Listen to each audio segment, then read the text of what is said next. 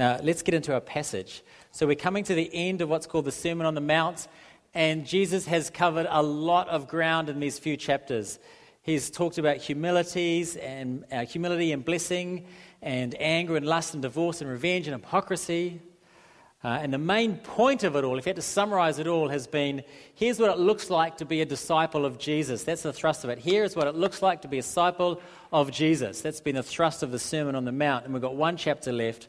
So let's open our Bibles. It's a really big chunk we're trying to cover here tonight, and it'd be helpful to have Bibles open if you can.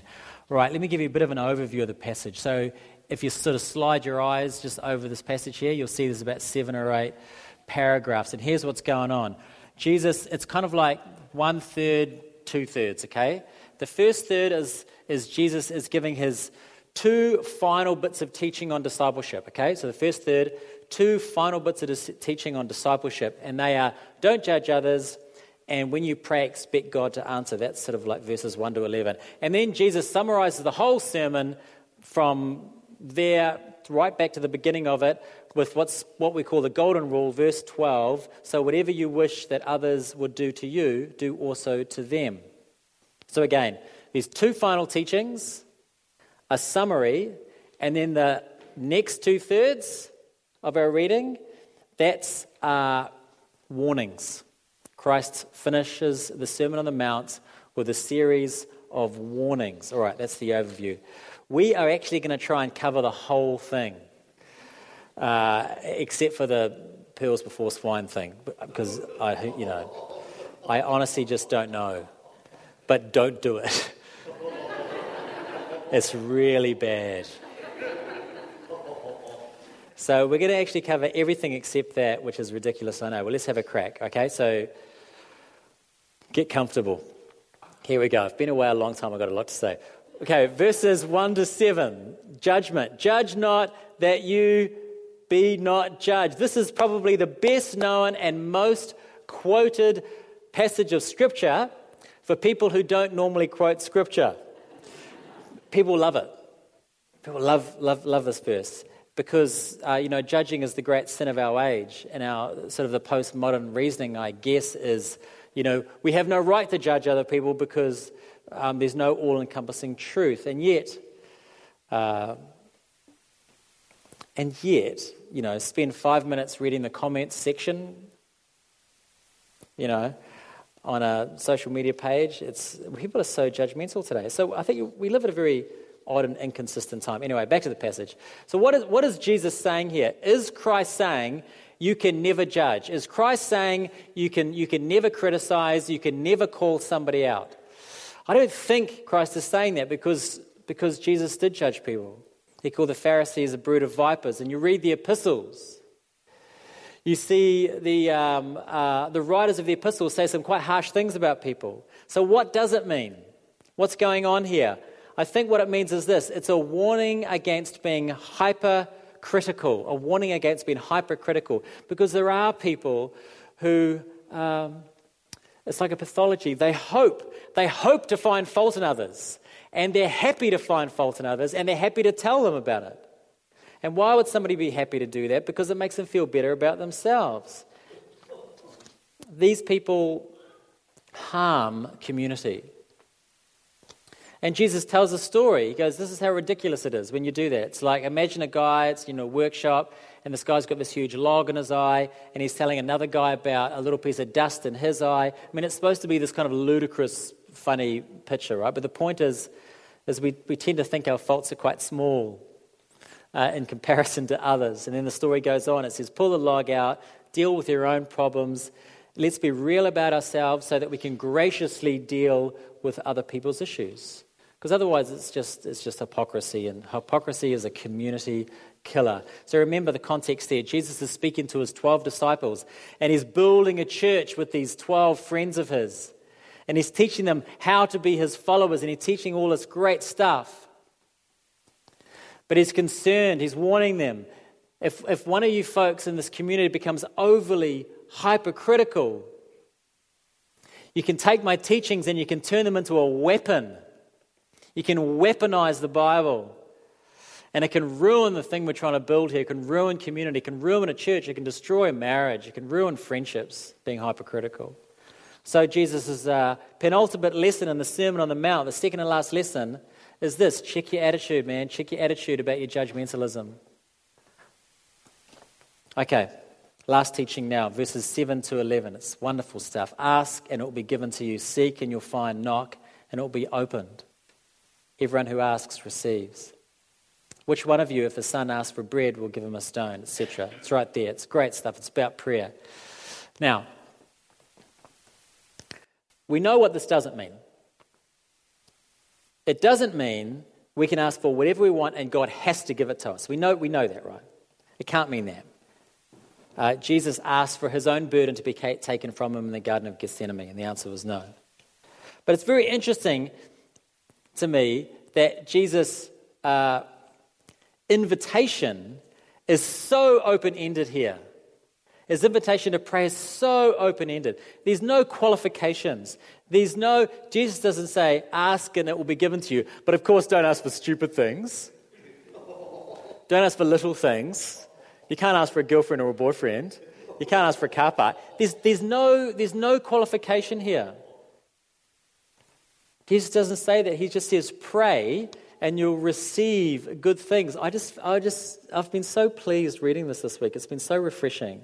There's this quite unsettling line sort of towards the end there where it's, if you who are evil give good gifts to your children, how much more is your Father going to give to you? And I think that's the key to understanding what the passage is about. It basically means this: even the best parents are bad in comparison with the Heavenly Father. So the big point, and what Jesus is trying to get at, is he's trying to say this, he says, when you pray, how do you view God when you pray? This is the big point. How do you view God when you pray? Do you think he's stingy? Now, I know that some of you will still be caught up in this idea that Jesus seems to be suggesting a bit of prosperity gospel stuff here. It seems to be suggesting that I can ask for anything and I'll get it. Doesn't Jesus know that he can be horribly misunderstood? Of course he knows this, but he doesn't seem very concerned about that.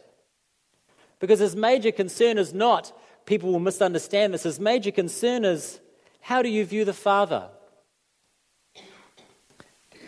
He's worried that we'll misunderstand who the Father is.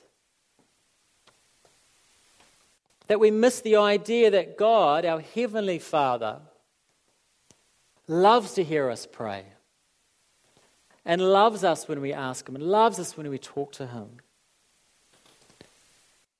Christ's concern is he thinks we misunderstand how much God wants to give us. What good things. And Jesus says, he says, seek and ask and knock. It's like Christ is saying, explore the generosity of your Heavenly Father. He's inviting us to do that by praying and asking. And it's such a good word for us because often our worries and our anxieties never turn into prayers because we doubt the generosity of God. And I expect at a place like St. John's, and I'm guilty of this, at a place like St. John's, that we are so concerned with orthodoxy that we're more concerned about praying right and praying about the right things that we kind of suck all the life out of our prayer life. You know, we're so concerned that we're doing it properly and rightly that we turn God into this uptight headmaster, looking upon us quite sternly whilst we pray. And Jesus says, no, folks, you have a Heavenly Father. A Father, a Heavenly Father. So he's not like our earthly fathers, he's perfect. A Heavenly Father who loves to give you good things, and he is infinitely generous. That's what Christ is trying to tell us. And he's saying, put that into your mind when you come to him. That's what it's saying, I think. Moving on. So that's the last thing I think Jesus says in terms of his teaching, specifically on discipleship in the Sermon on the Mount. And then he summarizes it with a golden rule, which we don't have time to get into. So we're going to keep moving. So the sermon on discipleship ends, it's the first third, and then the last sort of 2/3 of this chapter 7 we move on to the warnings that conclude the Sermon on the Mount. The sermon starts with blessings, ends with warnings, which is interesting. And the warnings are very sobering. Here we're presented with two paths, with two trees, with two foundations. And the wrong path leads us to destruction. The bad tree is cut down and burned, and the house built on sand. Well, let's listen to the final words of the Sermon on the Mount.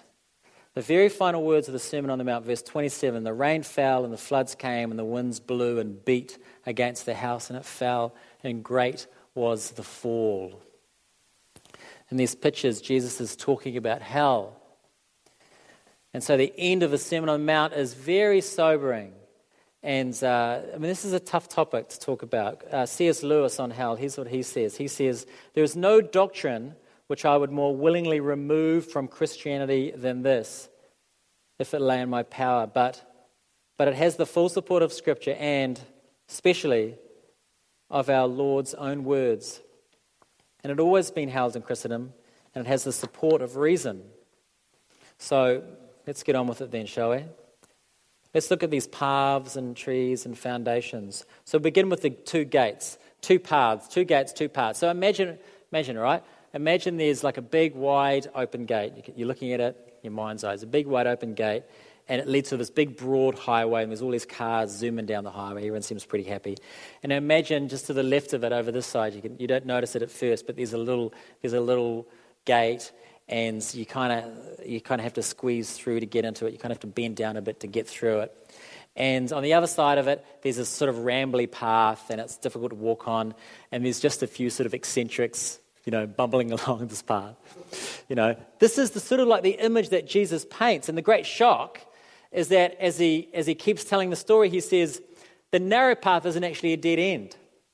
That's the path that leads to life, and the easy and wide path, that's the end of that is hell. The end of that is destruction. And it's a helpful picture to us, for a number of reasons. One of them is this. It helps us understand why the Christian journey, I think, is so difficult at times.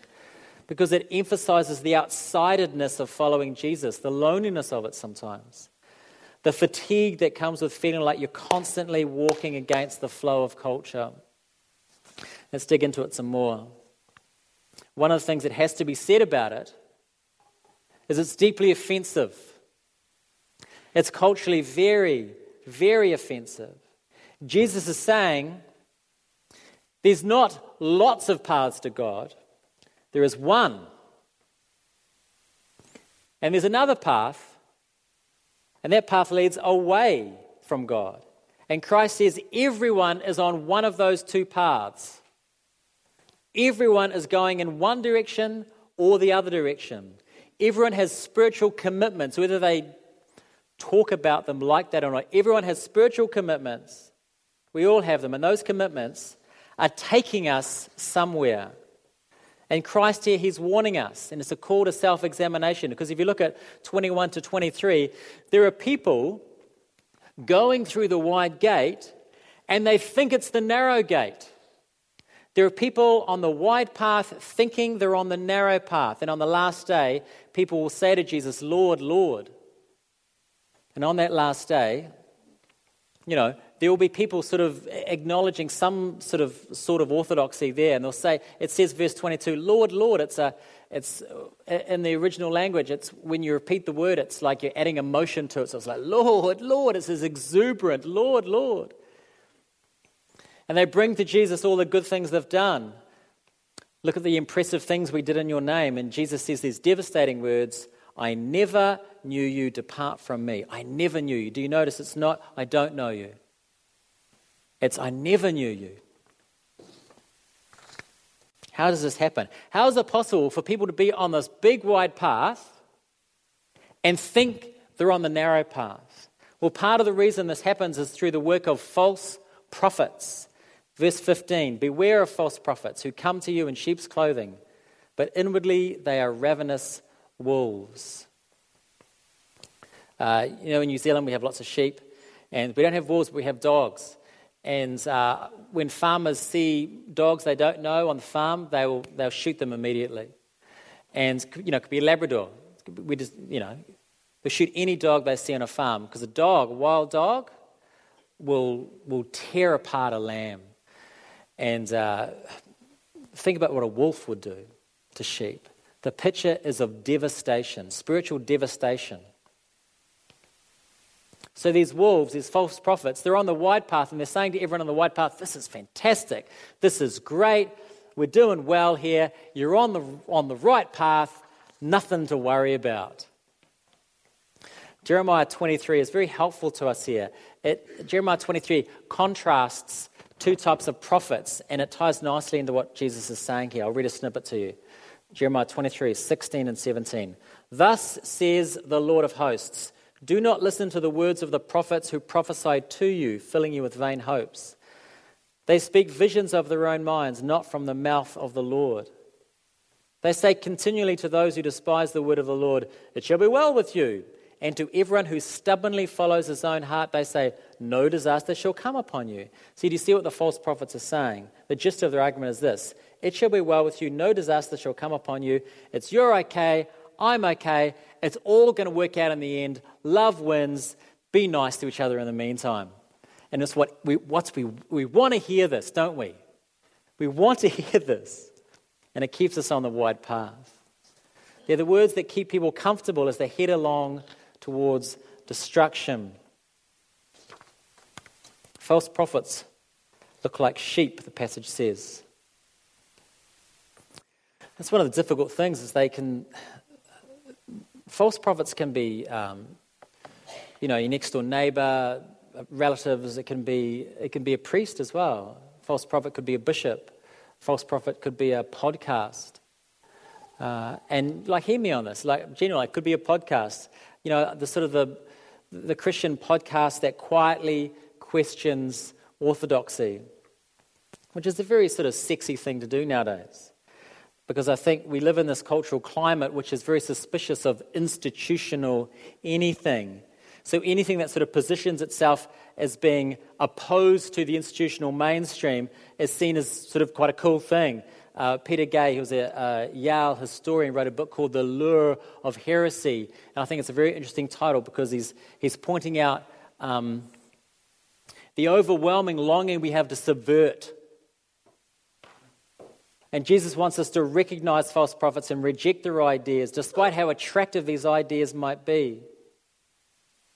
Ideas like there is no judgment, God doesn't get angry, there are many ways to God. Christ warns us against these because there's the fruit of those messages is destruction. Again, it's a warning from Jesus. Check your heart. Who are you listening to? So, summary so far. We're almost done here. Two paths. There's a narrow path. There's a wide path. There are people on this wide path who think they're on the narrow one, in part because of false prophets. And the result will be Jesus saying to those people, I never knew you. Quickly, the last picture Jesus gives us. So we choose between two paths. We must choose between two foundations. Verses 24 to 27. So there's these two builders. They build two houses. They're both exactly the same except for the foundation. And a storm comes and hits both the houses. And the house on rock is saved, and the house on sand is destroyed. And Jesus explains the picture by saying, the house built on rock is like a life built on me. Because you notice the passage says, built on the rock. A definite article there. All of our lives are built on something, right? We build them on something. Something we believe is true. And Jesus is saying, believe that my words are the truest and most stable thing in the world, and believe them so much you want to base your life on them. So if you simply hear but do not do, that's a sandy foundation, which would be fine if no storm ever came. See, when the weather is good and life is easy, the houses stay standing. And it's so true, right? Every philosophy in the world works when life is easy. Every philosophy, every religion in the world just go, this is great, when life is easy. But a storm is coming, Jesus says, and it's the judgment of God. And only one path or one foundation will keep you from destruction. And that's going to be the foundation of Christ. Christ warns us again, check your heart. What are you building your life on? A storm's coming. Your house will stand, your house will fall, depending on what you do with Jesus. As I've said, Sermon on the Mount begins with blessings, and it ends by talking about judgment. It ends very, very soberly. And what Christ is doing before us, as I'm going to finish here, He presents us with two ways to live. The way of life, a way of death. Choose well, Christ says. Choose the solid foundation. Choose the narrow way. Choose the harder way. Choose the gospel adventure. Amen.